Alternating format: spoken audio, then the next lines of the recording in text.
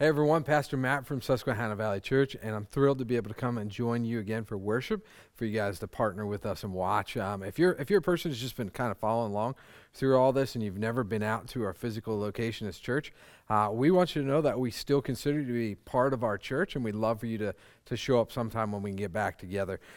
We're in this series, Afterlife, that I absolutely love because I want us to have an idea of what's happening after we die. In fact, as I was kind of preparing for this particular message, I had a bit of like travel agent flair to it, thinking that this is me trying to sell you on the idea of being excited about a trip that you're going on. And so I was going to wear my Hawaiian shirt, but I didn't want to look too summerish and out of place. So you get a normal shirt, but I'm a travel agent today because I want you to be excited about what God has for you after you die. That's the Christian message. You don't have to do a bunch of good things to earn heaven. Jesus showed up on the cross so that we could be in heaven with him. The Bible says that our forgiveness of our sins, which prevents us from going to heaven, is ours through Jesus Christ and faith in him. So we believe that he died on the cross. He rose again so we can live with him forever. It's not about earning it. It's about believing and receiving it. And so that's the exciting thing. I do want to start out with like a really high note where I read a quote this week that I thought was awesome as I was prepping for this afterlife, what comes after life for us. And it's from Erwin Lutzer, and he writes a book called 1 Minute After You Die. It's a great book if you want to check it out. You can buy it on Kindle. And here's the quote, and it shouldn't be a surprise if you listen regularly what this is about. And yet, to the delight of many people, we shall still eat. Not because we're hungry, but because we will delight in the fellowship it affords. So Erwin Lutzer, I love that thought. We're going to eat when we get to heaven, and that's really, really good news. I had this mentality that I need to just keep eating a bunch of stuff here because we might not there, but he helped me see it more accurately. We are going to eat there. He references Jesus post-resurrection. He gets to eat some fish, and then you got Revelation, I think it's 19:20. The wedding supper of the Lamb. So food there, I think it's going to be awesome. It's going to be a good thing. I've already put in an order for chicken wings in a prayer previously today, and I got some other stuff I'm going to order in a little bit. I just figure it's going to be waiting. Why not order ahead? But anyway, afterlife. What if you were faced with the reality, and maybe you are, but what if you were faced with the reality of a doctor sharing with you that you had 1 month to live? If you had 1 month to live, what would you once you got over the shock of that, once you got over the grief, what would you do in 1 month to live? How would you spend the last 30 days that you had on earth? I thought about that for myself, and I think I broke it down into 4 categories. 1, I just want to enjoy some of the things that I'd always wanted to enjoy. 2, I'd want to share my faith with as many people as possible. I want to be very vocal about that. 3, I want to make sure I'm investing not in the life that I'm in right now, but in the life that I'm going to. We talked about that last week. And 4, I want to provide for the people that are going to be here without me. I think the bulk of what I would do would be more spiritual than physical. Now, why do we start out with that? Because eventually it will be my turn. Eventually it'll be your turn. It'll be our turn to leave this planet and to go to an afterlife either with God or without God. And in light of that, in light of the fact that it's going to be our turn, let's not be naive and wait for a 1 month notice if we're lucky enough to get it. Let's live for the rest of our life like we'd live in the last month. Let's live with that understanding of what do I really want to do while I'm here, while I'm living and expecting and anticipating an afterlife. I'm going to share my faith with as many people as possible. I'm going to enjoy the world that God has for us, that he's given us to enjoy. I'm going to invest in the next life more than in this life, and I'm going to make sure that I provide for the people that I love and I care for. I think if we live the rest of our life like we'd live our last month, I think we'd live without regrets, and it brings life into perspective.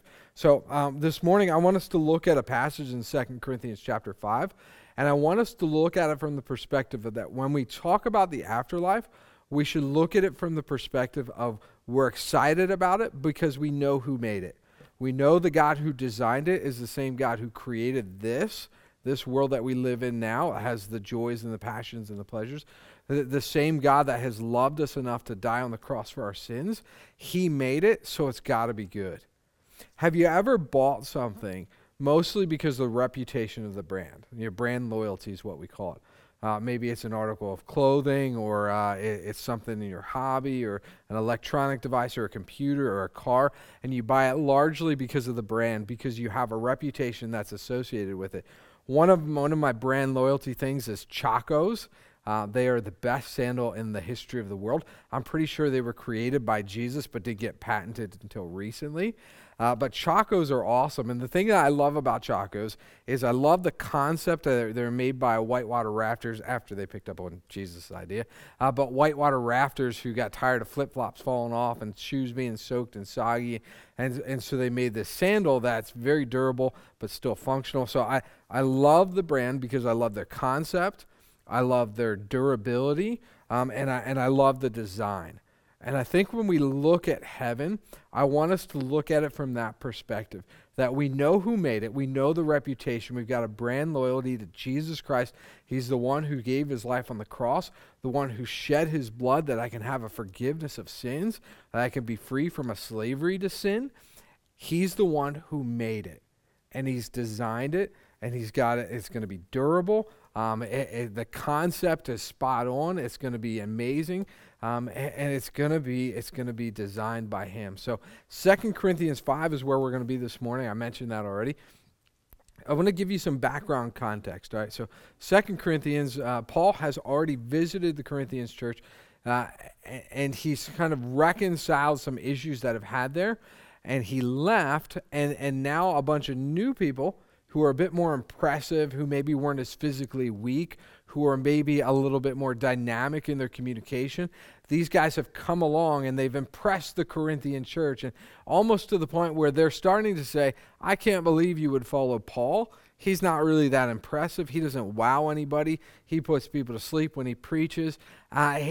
He's just not that great of a guy. And Paul writes 2 Corinthians, and in the part of 2 Corinthians that we're in, it's totally because he's saying, you've misunderstood the gospel if you thought it was about being impressive in this life.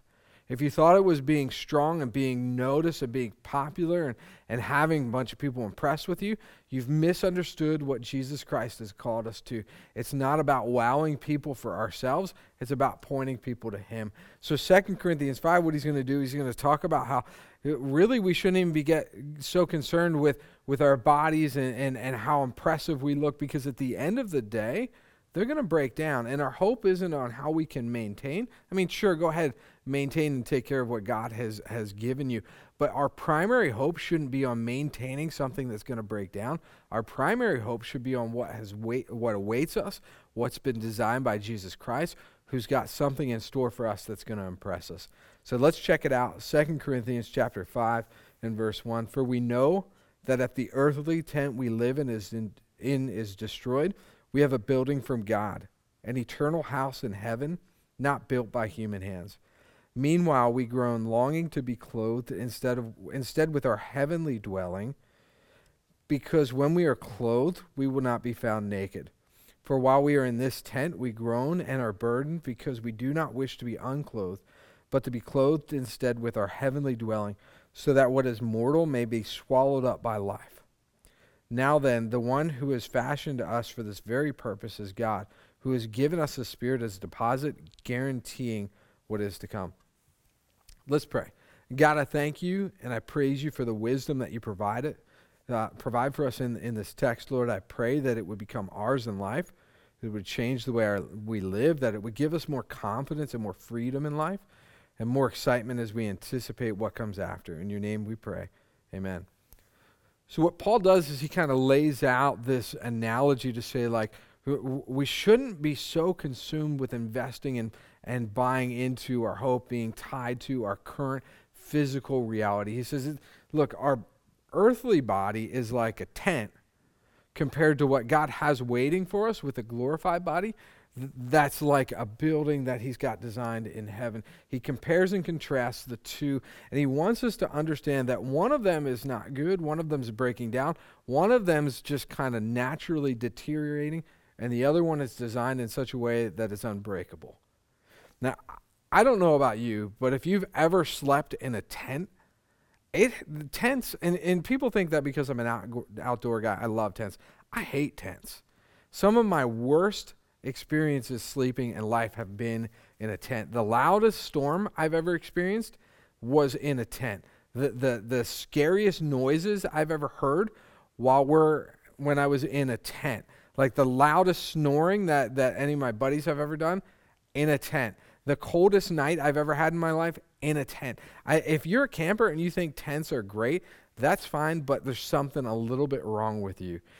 Even if you like tents, you've got to admit they have their inconveniences, they have their weaknesses. And what Paul's doing here is he's saying, look, don't be so caught up in this life that you get sidetracked to think that what you can do to enjoy and to really just kind of distract you from the reality that God is God and that life is about him and it's about his mission.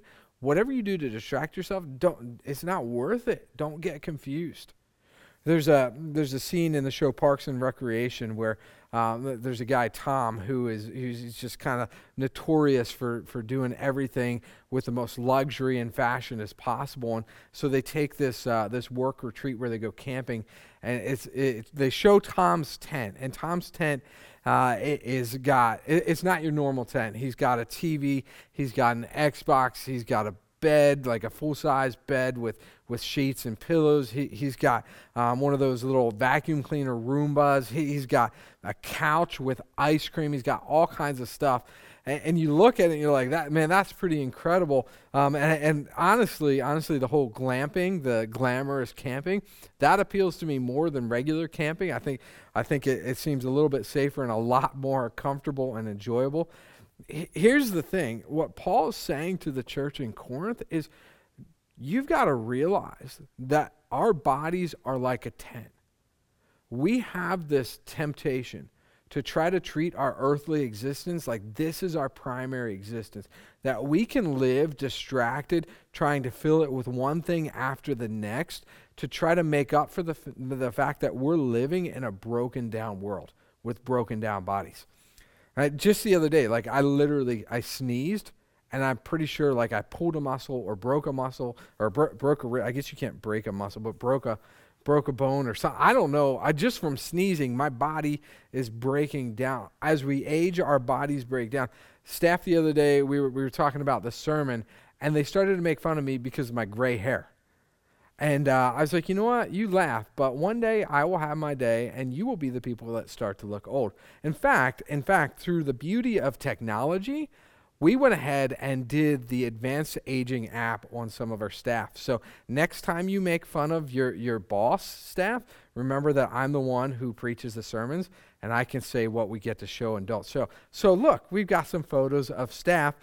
So let's start with Connor. This is what Connor's going to look like in like 30, 40 years, which I don't know how the app anticipated that Connor would spend the next 30 or 40 years in the gym, but he totally looks like that guy who used to come to the gym and is now the janitor in the gym. It's probably because he got fired for making fun of me having gray hair. But anyway, that's Connor. Rachel, check out Rachel here.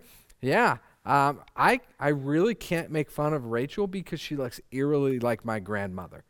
And so, Grandma Daisy, I love you too much. So, Rachel, you get a pass on that. But Nick, let's talk about Nick. Nick somehow turns into the guy from Ghostbusters with the glasses, and he just looks like a guy in New York that walks along the street. So, anyway, that's them. And the reality is, every one of us is going to go through that. Like, none of us can avoid it, no matter how much we spend on beauty products or how much time we spend at the gym. We're all going to go through a process where our body begins to fall apart. What Paul is saying is don't be confused. Don't have your hope in something that's falling apart. Have your hope in something that's going to last and be durable, something that Jesus Christ made that's not going to experience the difficulties and the realities that we face in this world. It's almost like Paul saying that when something bad happens in this life, when the body begins to break down, we shouldn't be surprised. We shouldn't be like, wow, I never thought that I have heart issues, or wow, I never thought that I could get that diagnosis. Our response is more realistically should be, that's about right. We're in a world that breaks down. And so I'm not exempt from that. I'm not the excuse. I'm not the one who is excused from breaking down. And I know you're thinking like, well, why, Matt? Why were you excited to preach a message about the fact that we're all going to get gray hair? We're all going to fall apart. Why? Because the hope is on the other side of that. Because while we can look at the difficulty and the struggle of this world and say that's about right, there's a God who's going to make it right. There's a God who's going to take our weakness, who's going to take our frailty, and when we show up with him, he's going to make us new. He's going to give us a body that's not going to break down. He's going to give us a body that's not going to age. A lot of people wonder, like, well, what age am I going to look like? I don't know. But I think it's going to be incredible to experience it, to have a body that's not going to feel the wear and tear of existence. It's going to be awesome. Paul goes on to say, he says, you're not going to be naked. What he means by that is you're not going to just be a soul that's just kind of floating around like a ghost, that Jesus is going to give you a body that's going to hear, that's going to feel, that's going to taste, that's going to touch, that you're going to be able to experience much of life the way we experience it now in a much better way, in a reality that's without the pain, without the breakdown of this world. You know, the end of that passage he gets to, he says, you were designed for this very purpose. That's a fascinating statement because we tend to think that we were made for this life. But what Paul alludes to is that this life is like the appetizer before the main course. This life is like the waiting room before you get seen. This life, I compare it like this all the time. If you've ever been on a missions trip, you understand that the missions trip is somewhere where you go specifically for the purpose of serving, that you don't go for a vacation. You don't go and say, all right, I'm on the mission trip. Let me find the nearest beach and the nice resort, and I'm going to sit down and relax. No, you go on a missions trip to love people and to love God, and that means you make sacrifices to have the highest influence when you're there. This life is really a missions trip. It's us going, God, I'm here right now. I could get distracted. I could find the beach all the time. I could buy all this stuff for myself all the time. Or I could love you and I could love people because I'm here to make a sacrifice, because I know that I'm made for a purpose that's not in this world. I'm made to enjoy you in a life that waits for me after death, a life that you're going to carry me through safely. And we talked about if I'm the travel agent, man, he's the driver and he's the owner of where you're going. He's got you taken care of. Two things that I really want to challenge us with in light of that being our real purpose. That being the truest purpose. The first one is this, is that we, in a world that breaks down, in a world that struggles, we need to turn complaints into comparisons. 2 Corinthians chapter 4 and verse 16 says this, therefore we do not lose heart, though outwardly we are wasting away, yet inwardly we are being renewed day by day. For our light and momentary troubles are achieving for us an eternal glory that far outweighs them all. So we fix our eyes not on what is seen, but on what is unseen. For what is seen is temporary, what is unseen is eternal. There are lots of things in this world that we could complain about. Lots of things that we could look and say, I don't want to have to wait in line that long. I don't want to have to buy another one of these because it broke down. I don't want to have to listen to my kids complain. I don't want to have to watch a commercial. There's just so many things that we could find to complain about this world. And again, it's because this world is not right. What we should do is take our complaints and turn them into comparisons. That's what Paul does in 2 Corinthians chapter 4. He says, what we have now is wasting away. What we have there is not. And what we have now is this sort of broken down world. And so we fix our eyes not on what is seen, not what we can see that we would complain about, but we fix our eyes on what is unseen, what is, as he says, is eternal glory that far outweighs them all. We got to turn our complaints into comparisons. So like when I sneeze and break a rib, I'm going, you know what? I could sit here and complain about that, but the reality is I'm going to be in a body one day that's never going to know any of that. I mean, I'll have memories of what that used to be, but there's never a time I'm going to stub my toe and feel the pain. There's never a time that I'm going to break my bones. There's never a time that I'm going to deal with a diagnosis, because what God has for me is a life without that. And so we take our complaints, we turn them into comparisons, and we let it bring joy back to us. You know, it's not even just circumstantial comparisons, but let's compare you, not even just the physical you, but the spiritual you. What's the you without any sin going to look like? What's the you without any need to try and turn things and twist them selfishly? What's the you without being motivated by what other people are what other people think about you? What's that you going to be like? The you without sin. I think comparing our struggles now that we face as we struggle to follow after Jesus Christ and we deal with temptations, to say, I can't wait for what it's going to be like where I don't have that anymore. I was thinking about this and about my own father who came to know Christ late in life. And it was neat for me to see a 54-year-old man begin to show the changes of what it meant to follow after Jesus, after not having done that for years and years, for decades, and begin to see those changes show up in him and how amazing and incredible it was. And for me to think that now my dad, who's no longer with us, but he's with Jesus Christ, which is so incredible, I'm going to meet him without sin. I'm going to meet him without any of the fears or worries that he had and how he tried to satisfy those with addiction or with anger. I'm going to meet my dad without sin. And it's going to be incredible. Absolutely, I think I'll know him. I know sometimes people wonder about that. I'll quote George MacDonald. George MacDonald, a great theologian, they asked him the question, are we going to recognize people in heaven? And he said, are we going to be greater fools in heaven than we are now? Of course we'll recognize people. Of course we'll know him. And I can't wait to meet my dad without sin. You know what else I can't wait to experience? Me without fear.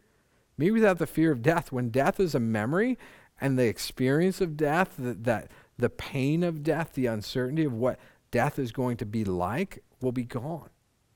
Hebrews chapter 2 and verse 14 says, Jesus also shared in their humanity so that by his death he might destroy him who holds the power of death, that is the devil, and free those who all their lives were held in slavery by the fear of death. Every one of us is prone to an enslavement of fear about what death's going to be like. What's existence going to be like when that's gone? That's what we compare to, that there's going to be a time when we're with Christ where we're not a slave to that fear. We're not afraid of risk. We're not afraid of what might happen. We're not afraid of unknown. We're not afraid of uncertainty because we have nothing but love and compassion surrounding us forever. I love it. I think it's going to be incredible. I love Dwight Moody, D.L. Moody, who towards the end of his life spoke about his death, and he said this. He says, soon you will read in the papers that Moody is dead. Don't believe it. For in that moment, I will be more alive than I have ever been. You and I will be more alive than we will have ever been because we'll be without sin, we'll be without fear. And we're going to be with people who are going to be without sin and without fear. And it's going to be everything that we've longed for in interpersonal relationships as we get to experience love without the way that fear and sin change and weaken and just take the foundation out from under love in this earth. We get to experience it in all its fullness there. And I'm a travel agent. I hope you're excited to be able to go there. Second thing for you to live out, because this is the purpose. The purpose isn't for here. The purpose of enjoying it isn't here as much as it is there. The second thing is that the despair of being dismantled needs to have a dream of being wowed. The despair of being dismantled needs to have a dream of being wowed. That yes, I'm falling apart. That's not going to get easier the older I get. The fear, that despair of being dismantled needs to have a dream of being wowed. What I'm talking about is Revelation 21, and I'm not going to read it. I'm not going to do the typical pastor thing where I read the text and I point out some of the key thoughts and I help you to understand it and I make the points. I'm not going to do that this time. Revelation 21, 22, I'm a travel agent. You got to read the brochure yourself. I want you to do this. I want you to find some time this week, maybe even today. I want you to go outside or go in a place that's quiet. Go to a place where you're not worried about what people are going to think about you or say about you. Just get some alone time. Read Revelation 21 and 22, and I just want you to read it knowing that you're going to be physically, spiritually present to be able to experience it. You will be there. And I want you to have this kind of private moment of worship with God where you're going, I'm going to see that. I'm going to hear that. I'm going to say that. Like when people talk, I'm going to be there listening to God. And when the people of Christ respond, that's going to be my voice. And I want you to experience Revelation 21 as much as you can, Revelation 21 and 22, as much as you can on this side of earth, and dream of being wowed. I did a wedding for a wonderful couple from our church, Mark and Tara, and they're just awesome people. And it was a very scaled down wedding because of the context of everything that's going on. But there's one thing that was exactly the same as it would be on a normal wedding, and that is a beautiful bride walking down to a very excited groom.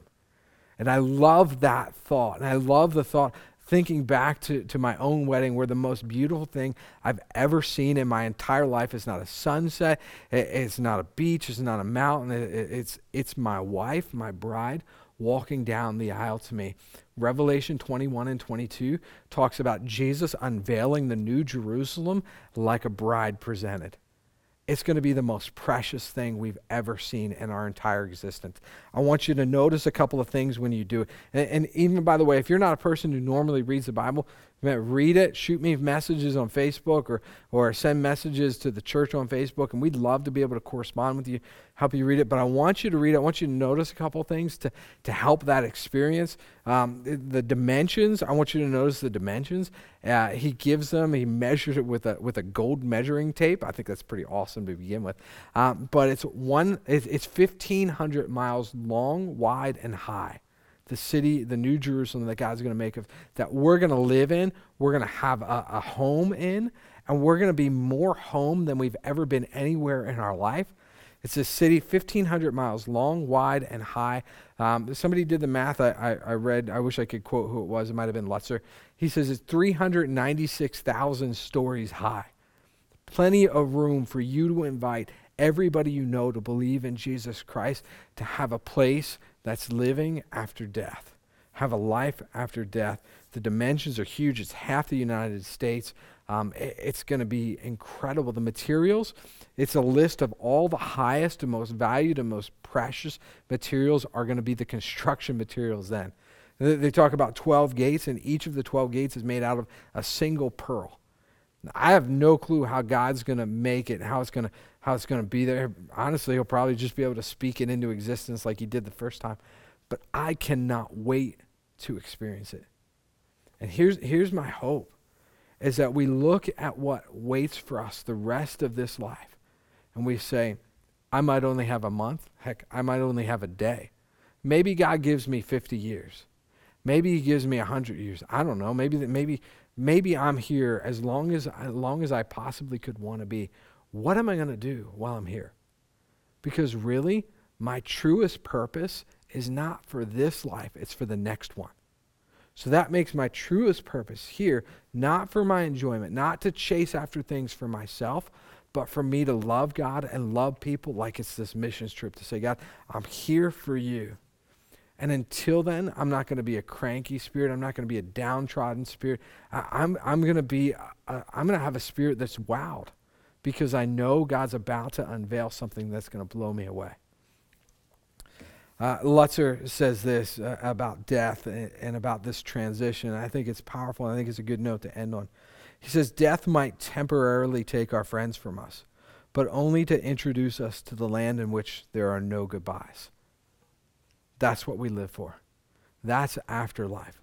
A land with no goodbyes. A land made by the same Jesus Christ who spilled out his blood so that we could be with him forever. Let's pray. Our God and Father, we thank you and we praise you that at the end of this all, there's a beginning. And the beginning is really what we were made for, to enjoy you without sin, without fear, without struggles and suffering and difficulty, God, that we would be with you forever. Lord, you made it. I can't wait to see it. I'm loyal to your brand, and I pray that until I get there, until we get there as a church, that we would live on a mission to love people for you, to fill that place with as many people as possible. We love you in your Son's name. Amen.